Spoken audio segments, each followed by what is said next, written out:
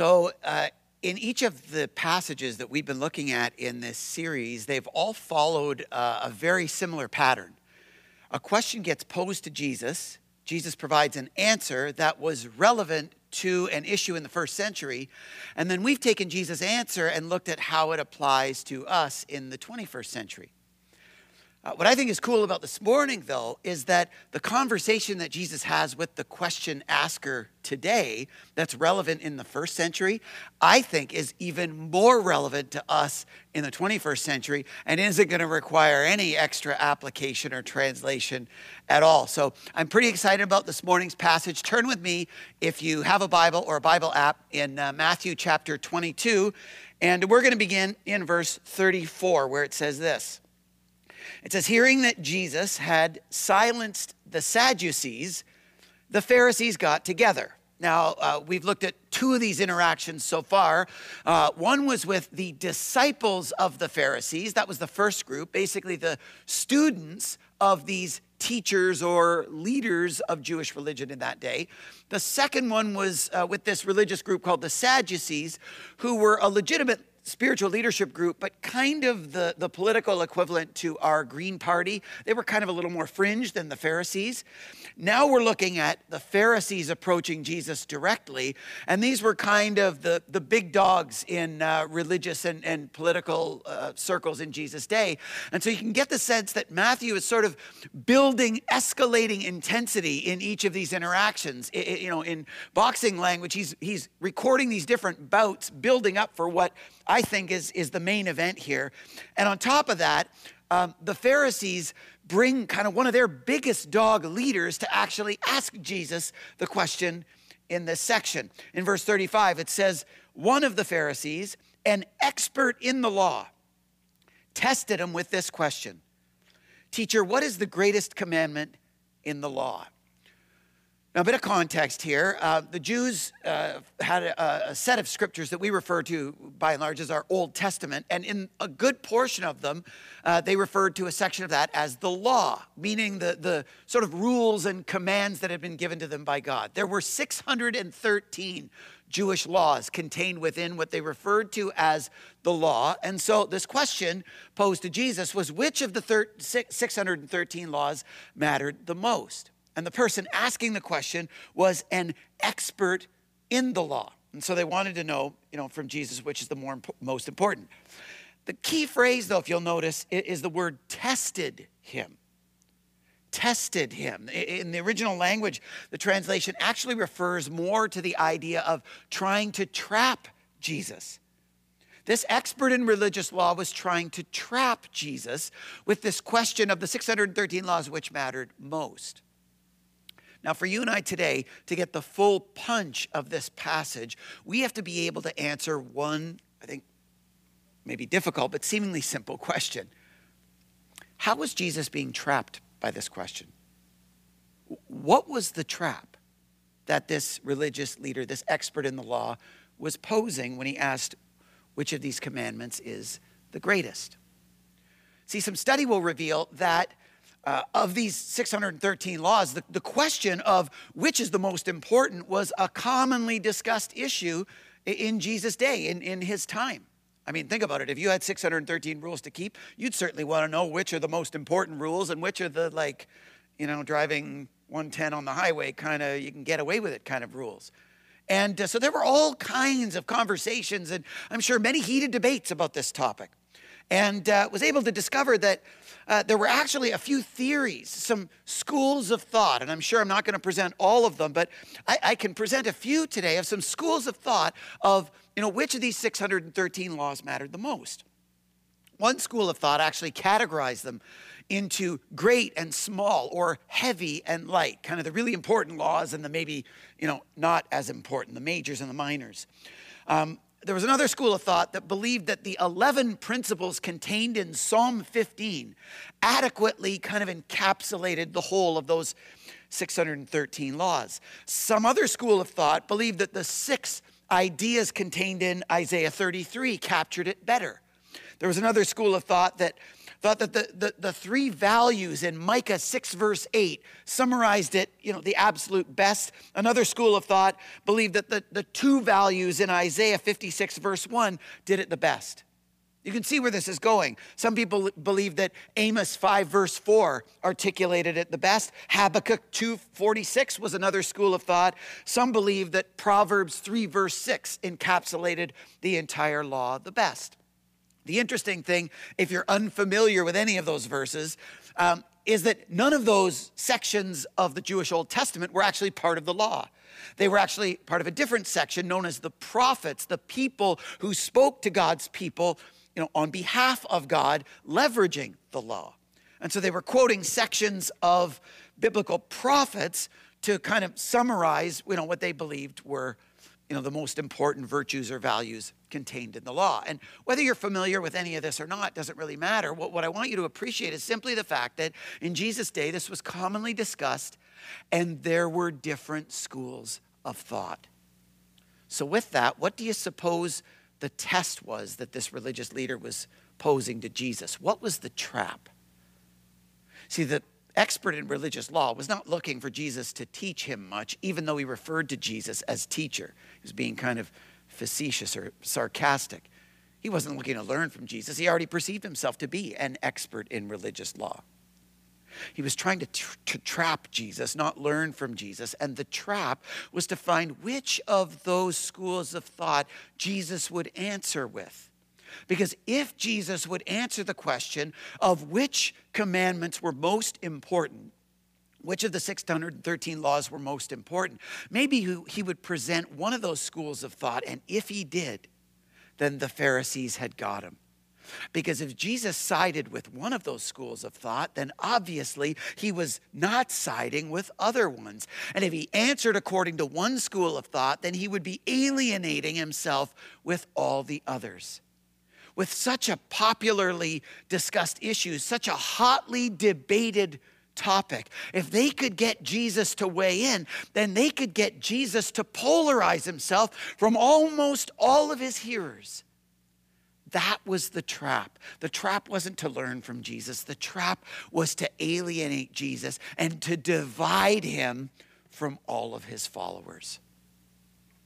That's why it's shocking that Jesus actually answers their questions straight up. And more than that, he answers quoting the law, not just the prophets. Look at what it says in verse 37. It says, Jesus replied, "Love the Lord your God with all your heart and with all your soul and with all your mind. This is the first and greatest commandment."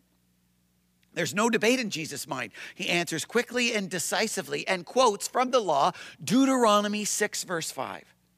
Now, to understand a bit of context here, this was one of those rules that every Jew would have been more than commonly familiar with. I'll show you why. Look at what it says in Deuteronomy chapter 6, beginning in verse 5.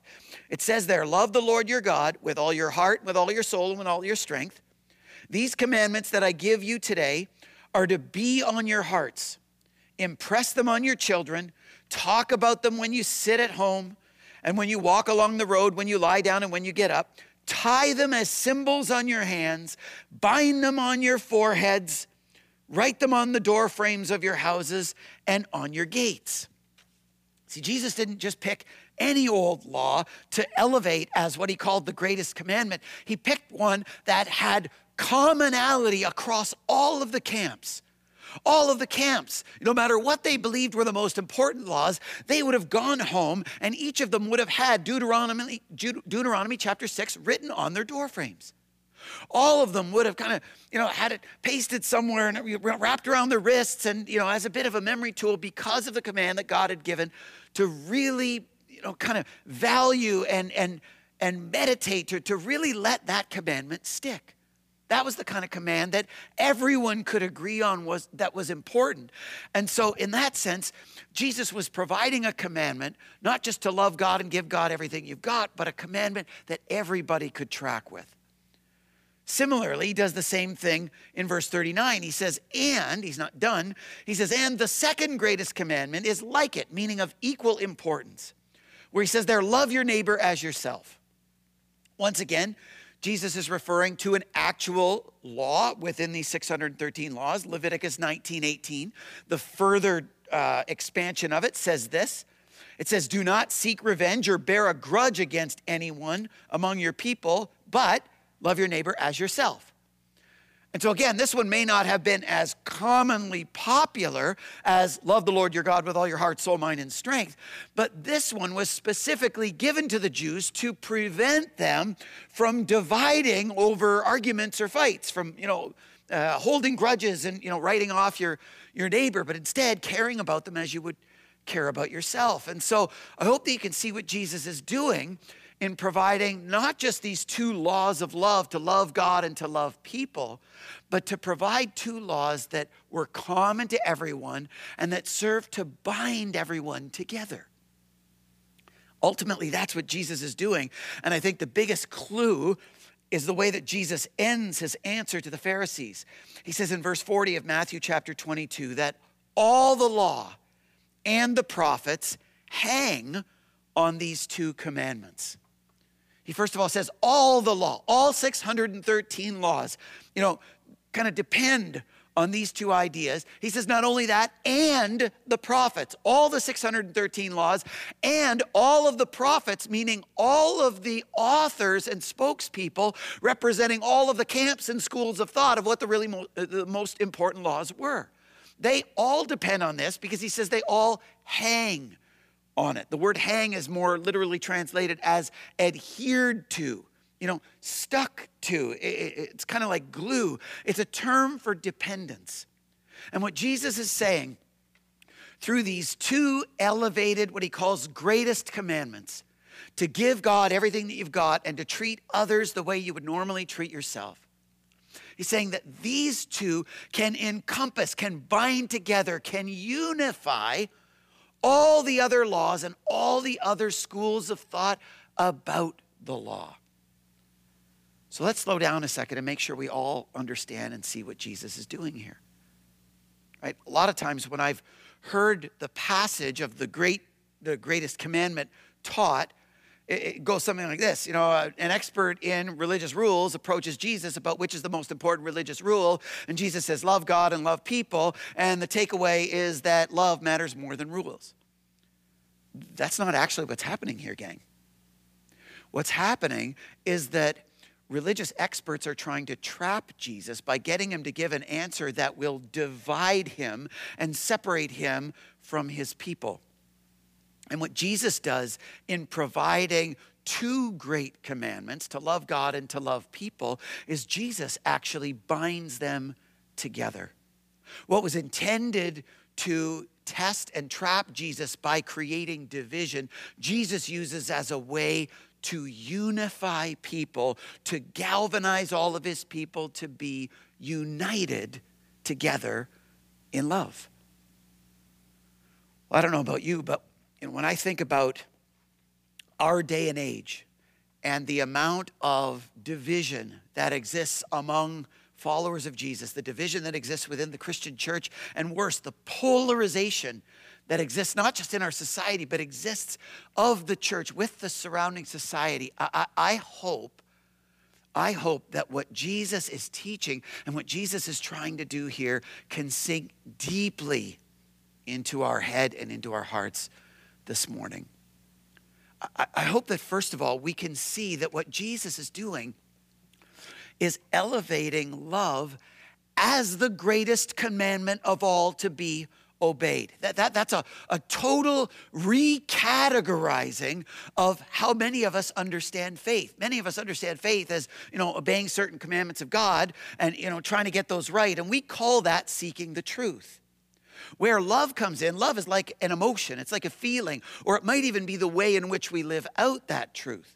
But so often our faith pits truth against love and love against truth. Truth is what our head tries to seek in trying to believe the right things. And love is what our heart tells us, we should do in the way that we treat people. That's not the framework that Jesus is building here. Jesus is building, a set of values and instructions and commandments from God, of which the primary commandments to be obeyed are to love God and to love people. The primary commandment is to love. Love is not a feeling, it's a commandment to be obeyed. And when we can understand that, then I think we can make sense of how the New Testament writers after Jesus understood a life of faith and understood it through the lens of the primary commandment of love. That's what the Apostle Paul means in Galatians 5 when he says that the only thing that counts in following Jesus is that faith expresses itself through love. All that matters is that love is allowed to be primary, that love can be the greatest commandment. The flip side is also true, that you can be doing all kinds of stuff and know stuff and think that you're getting stuff right. But if you lack love, 1 Corinthians 13 says you can know everything about everything. But Paul says, if I didn't love others, what good would it do? Right? Everything flows out of that primary commandment to love. Nothing can flow out of anything outside of that primary commandment to love, because Jesus has revolutionized and reframed how people in his day, and I believe how people in our day, understand what a life of faith is intended to include.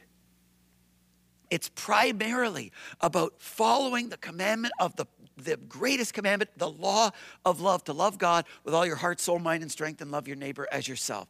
Secondly, I hope that we can not only appreciate that Jesus is reframing love as a commandment to be obeyed, if not the greatest of all. I hope that we can understand why he's doing that, what purpose that ultimately serves. Jesus was being tested by people to be divided, and he lifts up the laws of love so that people will be unified. And I hope that we can appreciate how much that matters to him. Shortly before Jesus gave up his life for the sin of you and me, he prayed a prayer to God. And I don't know what you'd pray if you knew that you had finite breaths on earth left. But Jesus' final prayer is recorded in another biographical account written by a guy named John. And it says in John 17, Jesus says, I pray that my followers will all be one. Just as you, God, and I are one, as you are in me, Father, and I am in you, may they, my followers, be in us, so that the world will believe that you sent me. Here, Jesus is doing a couple significant things. First of all, in this one prayer, he's not praying for himself, he's praying for his would-be followers. Secondly, he's not just praying that they would get it right and that they would have right belief and right orthodoxy. What he's praying for is that we would be unified. And the reason he prays for his followers to be unified, as he describes in John 17, is so that the watching world will know the most and best about what God is like. The best shot that the watching world has at seeing and understanding and making sense of who God is and how he wants to work in the world is by seeing the oneness of his followers, regardless of the camp we find ourselves in. That's the significant point here that Matthew is making through Jesus. That Jesus' intent is not to subdivide people into camps. And if you've ever felt like what it means to get it right is to have right belief, and to get it right is to organize yourself and other people around that same belief, and to kind of exclude or to segregate yourself from people who believe different because they, if you're getting it right, they're obviously getting it wrong, and to create that subdivision, anything that creates disunity, Jesus says, is getting it wrong. To get it right is to love God with all your heart, soul, mind, and strength, and love your neighbor as yourself. And in elevating those commandments as the greatest, we become unified in love in that above all else, regardless of the camp that we find ourselves in. Gang, I feel like this applies so relevantly to us today, even more relevantly perhaps than in Jesus' day. Because if we're honest with ourselves in the church, there are camps. There are camps. You might not even be from a church background. You might be new to this conversation today, but even if you're brand new, you know that in the church, there are camps. There are camps in how you're to read the Bible.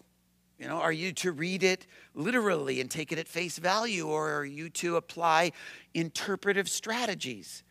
Should you value the New Testament more than the Old, or should you disproportionately value the literal words that Jesus said, the ones that are in red letters in most Bibles? There are camps. There are camps based on how people interpret the Bible. There are camps on, creation and evolution and, how things started and how the world was made. There are camps at the other end on the end times and how that's all going to shake down and what eternity's like and, how heaven works and hell and whether they're even real. There are camps. There are camps about all kinds of issues in a life of faith. There are camps about, what women can do in the church. Can women lead and do all the same things as men? Can women serve in certain roles but not in leadership roles? Or, are women supposed to stay silent and as they're staying silent to keep their head covered? Gang, there are camps. There are camps on how to understand baptism. Is baptism for babies? Is it for adults? Is it for believers? Does it involve water? If it does it involve sprinkling or full immersion? Or only is it to be done through the work of the Holy Spirit? There are camps. There are camps on how marriage is understood. Is marriage to be, for one man and one woman, or does it allow for, a multitude of people in the relationship? And if it's only two people, can those people be of the same gender? Appreciate, gang, there are camps. And, those might seem like the more hotly contested kinds of camps. There are way more camps than just that. There are camps around music styles and dress codes and whether you're supposed to bring your Bible to church and how your church is governed and what programs you offer and, how you do membership and, camps about everything really except whether the Maple Leafs are Canada's team. I don't think that, there are camps about that too.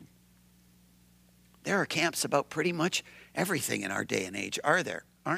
Probably more camps today than in Jesus' day.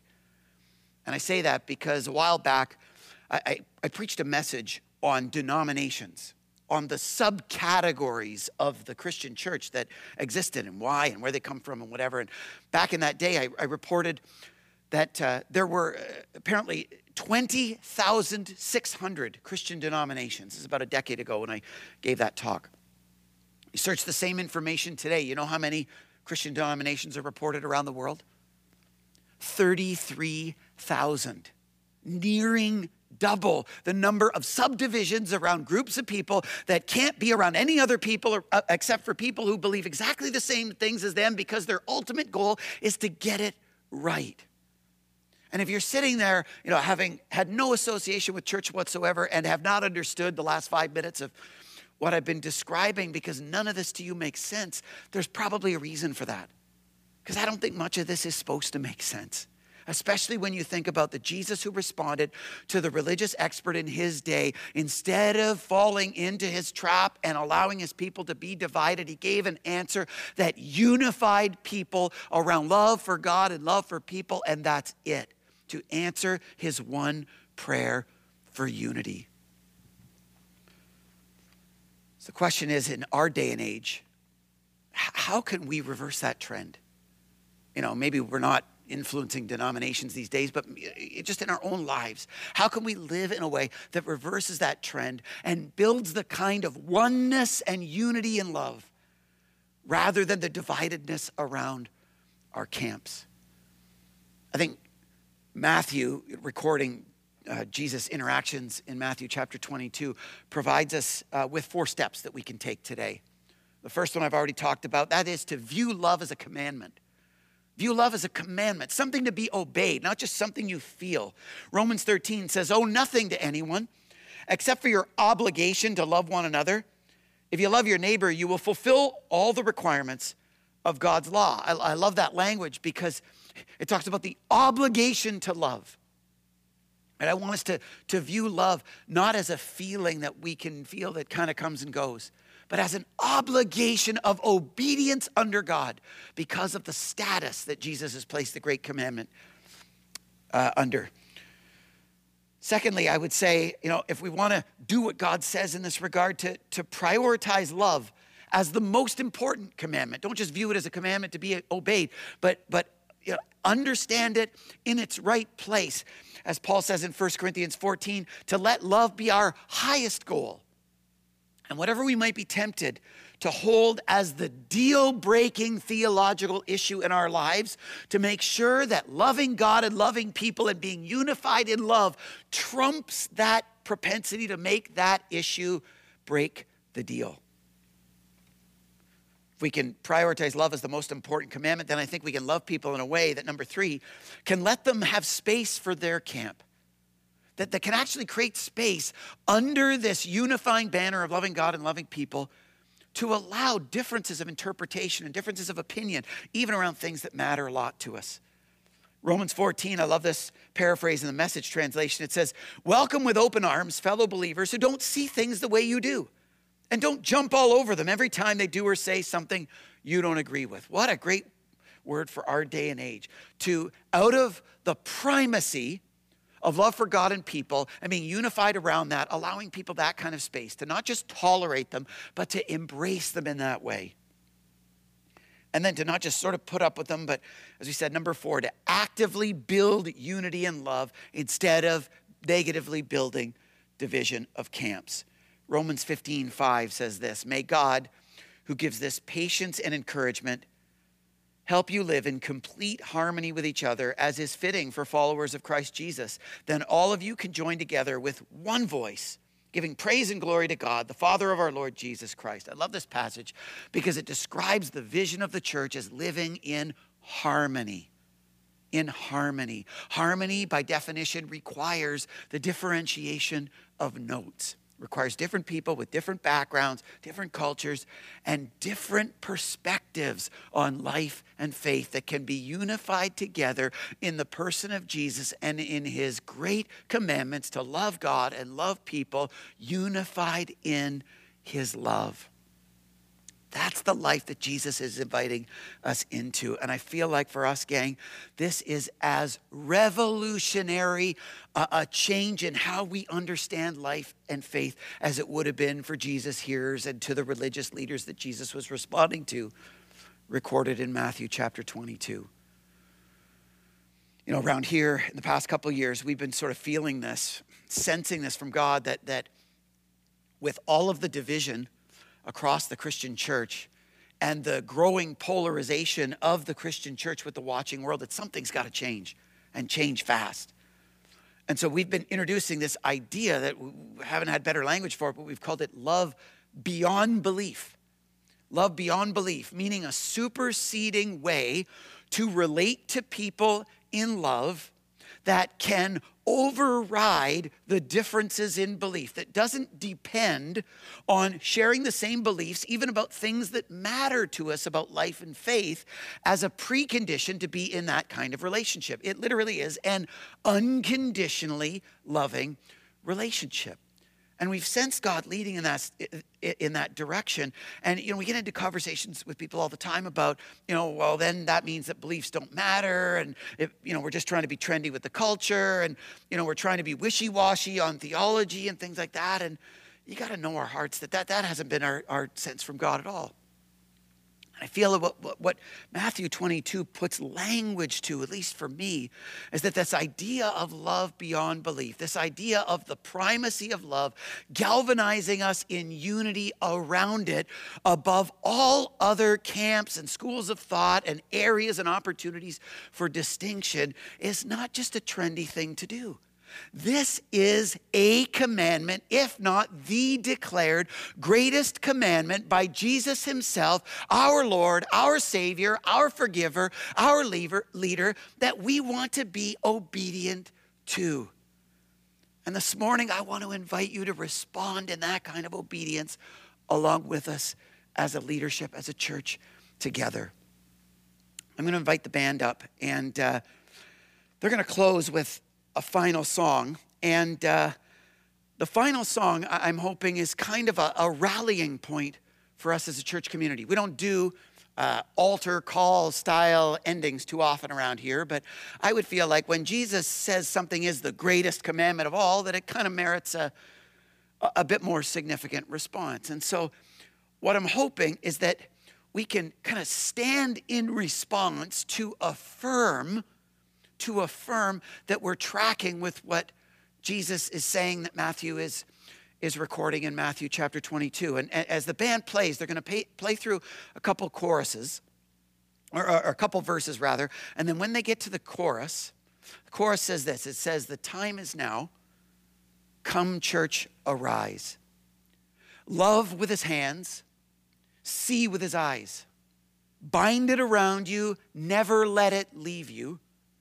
And they will know us by his love." It says, "The time is now, come church arise." And when they get to that point, you'll be able to feel it when the band's playing it. When they get to that point in the chorus, I want to invite you, if you're in the place where you can get your head around the reorganized version of faith that Jesus is introducing here in Matthew 22, and get your heart around the kind of unifying, galvanizing effect that the primacy of a love for God and people could have in our lives and in our midst. If you're tracking with that and want that to be true of your life, then the time is now. Come, church, arise. If you're not part of our church, if you're just visiting or you're new to faith and you're not even sure, but this is making sense for you, then I'd encourage you to rise and stand at that point as well.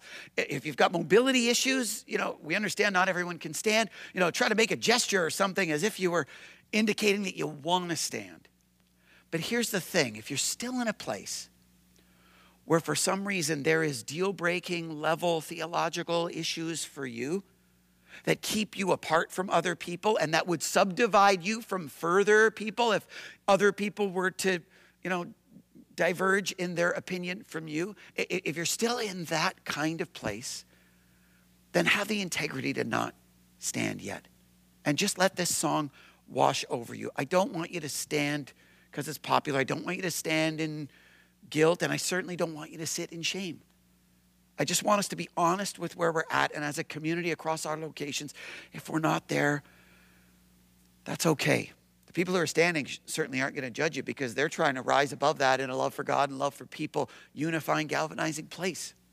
They're rising above the camps that we might have. But if we still have camps among us that would divide us further, then let's try to let God do that business in us in these moments. But for those of us who could allow our head and heart to be revolutionized by God in a way that maybe for the first time is introducing us to a kind of faith that we've never totally understood.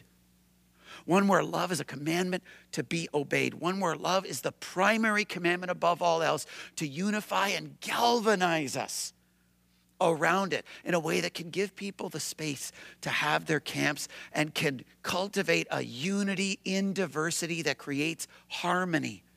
Whereas one voice we can lift up praise and worship to Christ, well then the time is now. Come, church, arise. Let's pray together.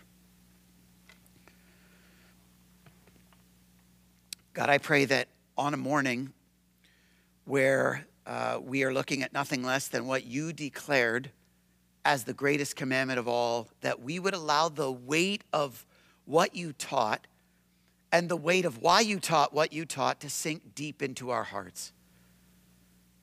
God, help us not to fall into the trap of subdividing and creating factions and other divisions because of camps. Help us to realize that getting it right doesn't divide in that way, that unifying even in differences around love for you and love for people is what it ultimately means to get it right. And help us, God, to confess where we haven't done that and to commit to doing that more. Make us the kind of church, God, that can love beyond belief. Make us the kind of church that can give a clear and compelling picture of what you're like to the watching world so that they'll know us by our love. And help us in these moments now by your Spirit only to come to life, to come and arise so that we can express your incredible love to a world so divided, so polarized, who desperately needs it. Make us those people, please, we pray.